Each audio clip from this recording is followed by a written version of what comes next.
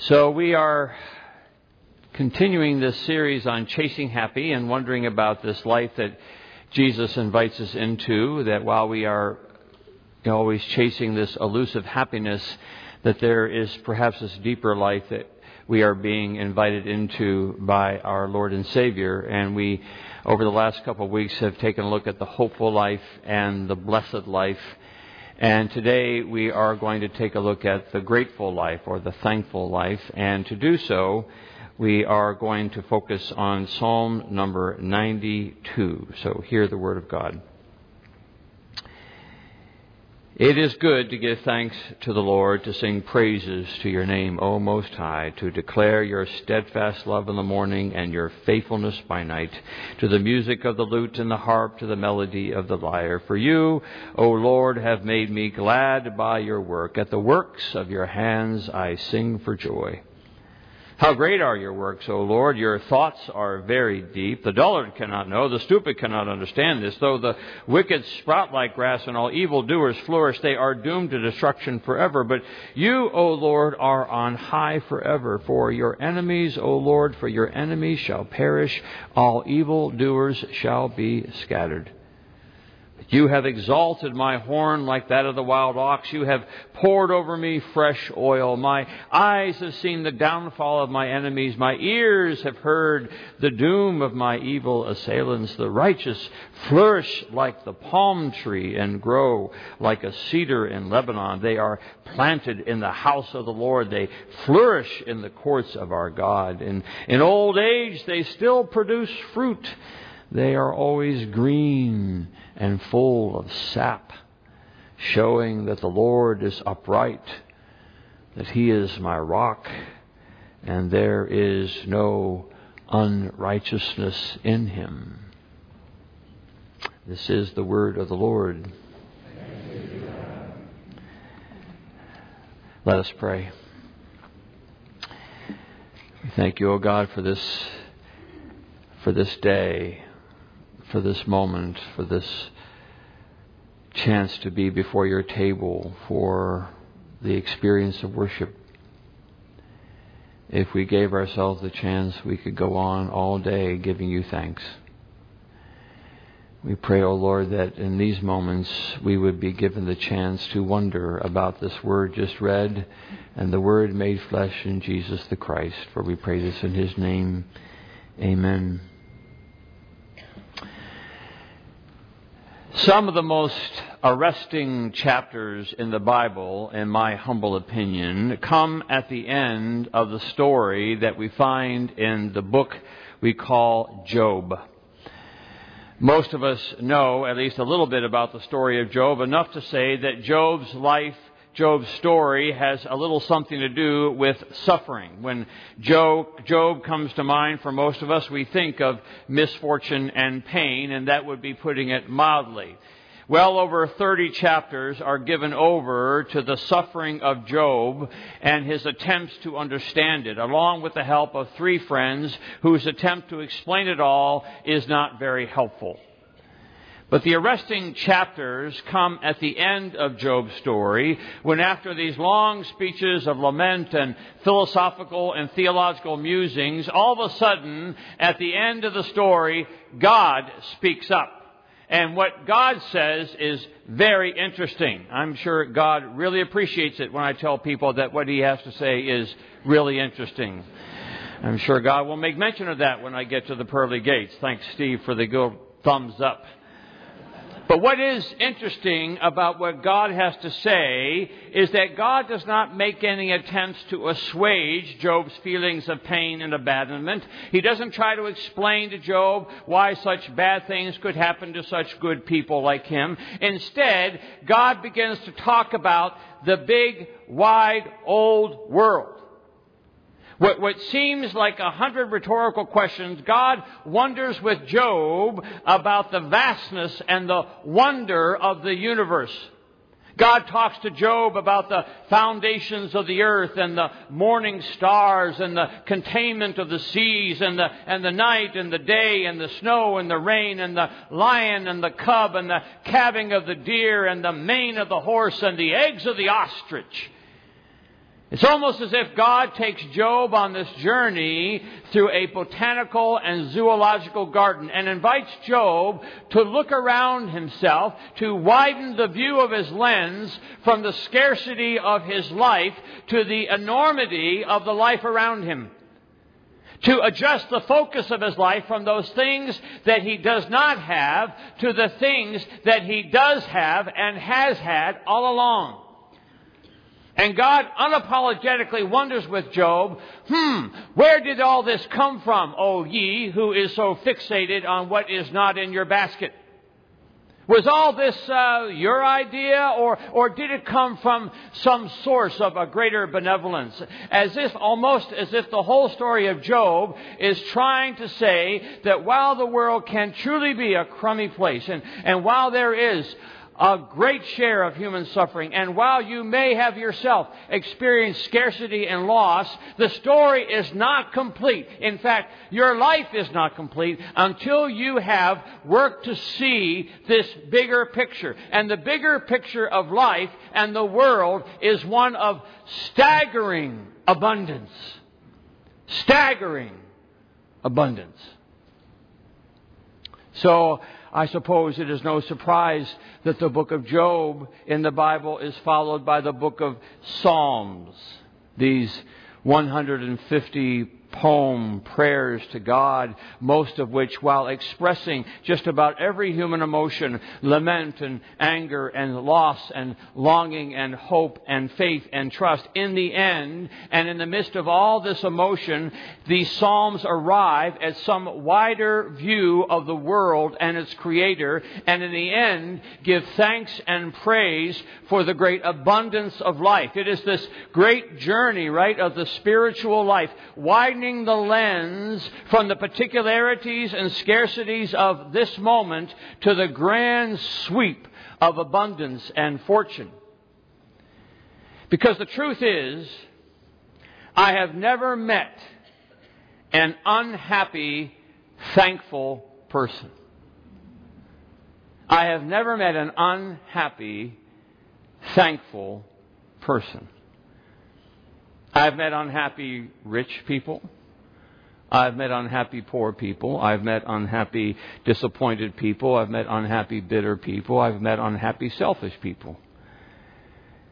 But I've never met an unhappy, thankful person.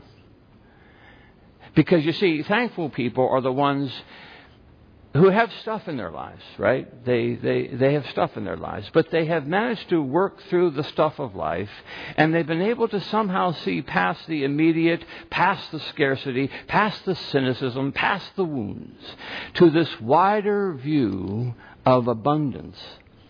And it's when they bring themselves to this point of gratitude, of praise, of thanksgiving, that's when they begin to experience what Jesus calls the abundant life. Scientists are now calling this the science of awe.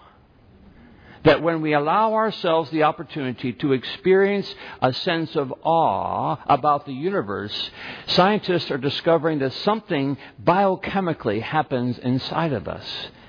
And we become more productive. We become clearer of thought. And we become more charitable. Seek out, writes Dr. Keltner, professor of psychology at the University of California in Berkeley. Seek out, he says, experiences that give you goosebumps, and you will be a healthier person. It's what I think C.S. Lewis had in mind when he said, I think we delight to praise what we enjoy because praise not merely expresses but completes the enjoyment.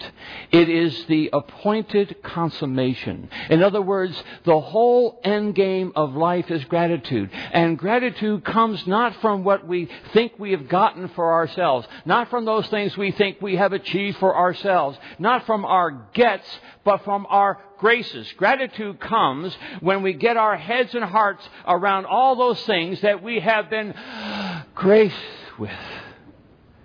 Things that have come to us without any involvement on our part.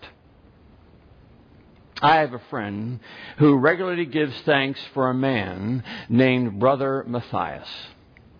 Brother Matthias was a priest who worked in Baltimore at the turn of last century at the St. Mary's Industrial School for Boys. It was a school for troubled boys. And one of these troubled boys that Brother Matthias worked with was a boy named George. And George was a pain. And he caused trouble at just every turn. But Brother Matthias, because it was his calling, kept working with George and finally figured out that George liked baseball. And he figured out that George had a pretty strong arm. And he figured out that George could throw, a pretty good fastball. So Brother Matthias crouched into a catcher's position almost every day and had George pitch after pitch after pitch. And then Brother Matthias figured out that George could also swing the bat. So Brother Matthias would throw him pitch after pitch after pitch. And George got to be a pretty good hitter. And when George turned 19, the Boston Red Sox got wind of him and signed him, and later they traded him. They traded George Herman Babe Ruth to the Yankees, where the Babe hit home run after home run after home run. And so my friend gives thanks to Brother Matthias. Why? Well, because his grandparents, my friend's grandparents, met for the first time out in the bleachers of Yankee Stadium trying to catch a Babe Ruth home run. No Brother Matthias, no Babe Ruth, no grandparents, no Rob. My friend says grace all the time for Brother Matthias. 4 degrees removed, he gives thanks for his parents. His parents give thanks for their parents. Their parents give thanks for the Babe. And the Babe gave thanks all the time for Brother Matthias. So it doesn't take much, does it, to rewind the tape, to start thinking about all the events that have conspired beyond our control to provide you with who you are and how you are today. The psalmist says that we are fearfully and wonderfully made, and that we were knit together in our mother's wombs. And as far as I know, we didn't have any choice over any of that. Take the brains that got formed in our thick noggins, we did not choose. No orders placed on Amazon.com for our cerebellums. They just got given us, that somehow we got the brain matter to think, to choose, to laugh, to pass our exams, to talk, to see, to understand, to get a job, to pay the bills, to buy a house, and to save a few nickels and dimes. No orders on eBay for palm trees waving in your backyard, or that orchid dazzling you with pink, or that pod of dolphins appearing and reappearing, or that waft of fresh brewed coffee steaming from your cup, or that friend who calls you out of the blue, or that novel that sends you to tears, or that Constitution of our country that sets you free, or that grandchild that melts you with her smile, or that sandhill crane that promenades across your front yard. No, none of those things were our gets. They are the graces. None of those things you got because you were smart or creative or wise or worked really hard. It's all a grace. And saying grace is the pinnacle of living. It is good to give thanks to the Lord, to sing praises to your name, O Most High, says the psalmist, to declare your steadfast love in the morning and your faithfulness by night. For you, O Lord, have made me glad by your work. At the works of your hands, I sing for joy. Praise, said C.S. Lewis, is inner health made audible. And we are our healthiest, aren't we? When we have widened the view of our camera and taken in the frame of our lives all of what is beyond our life, all of what is before our life, all of what is above our life, and all of what is ahead of our life. So what might that look like? What might your days look like if you began this practice of saying grace? What might your life look like if you understood that the consummate life had everything to do with giving praise, just saying grace? Well, I suppose you have to start by seeing grace. You have to see grace to say grace. And you don't see grace on Netflix or on your iPhone. You see grace when you put on that wide-angle lens inside of here and outside of here, when you pause to take the time to think of all the graces that have come your way and are coming your way right now. When you practice the science of awe. I think that's why when Robert Frost got asked of all his poems which one was his favorite, it didn't take him long to answer. It was one of his first and one of his shortest. A little poem called The Pasture. And it goes like this. I'm going out to clean the pasture spring. I'll only stop to rake the leaves away and wait to watch the water clear, I may. I shan't be long. You come too. I'm going out to fetch the little calf that's standing by the mother. It's so young. It totters when she licks it with her tongue. I shan't be long. You come too. You come too. That's what the Good Shepherd says as he waves to us. You come too. My shepherd, your shepherd, who makes us lie down in green pastures, who leads us beside the still waters, who restores our souls. You come too, he says, and see the grace, the pasture spring, the teetering calf, the same shepherd who prepares a table before us in the presence of friend and foe alike and says, you come too. Just a simple meal, a simple cup, a simple loaf, but come. It's a grace, not a get. You didn't do anything to deserve this. This is no brilliant discovery on eBay. It's just a gift. It's a life. It's a sacrifice. Not because of anything other than the same love that knit you together in your mother's womb. You come too.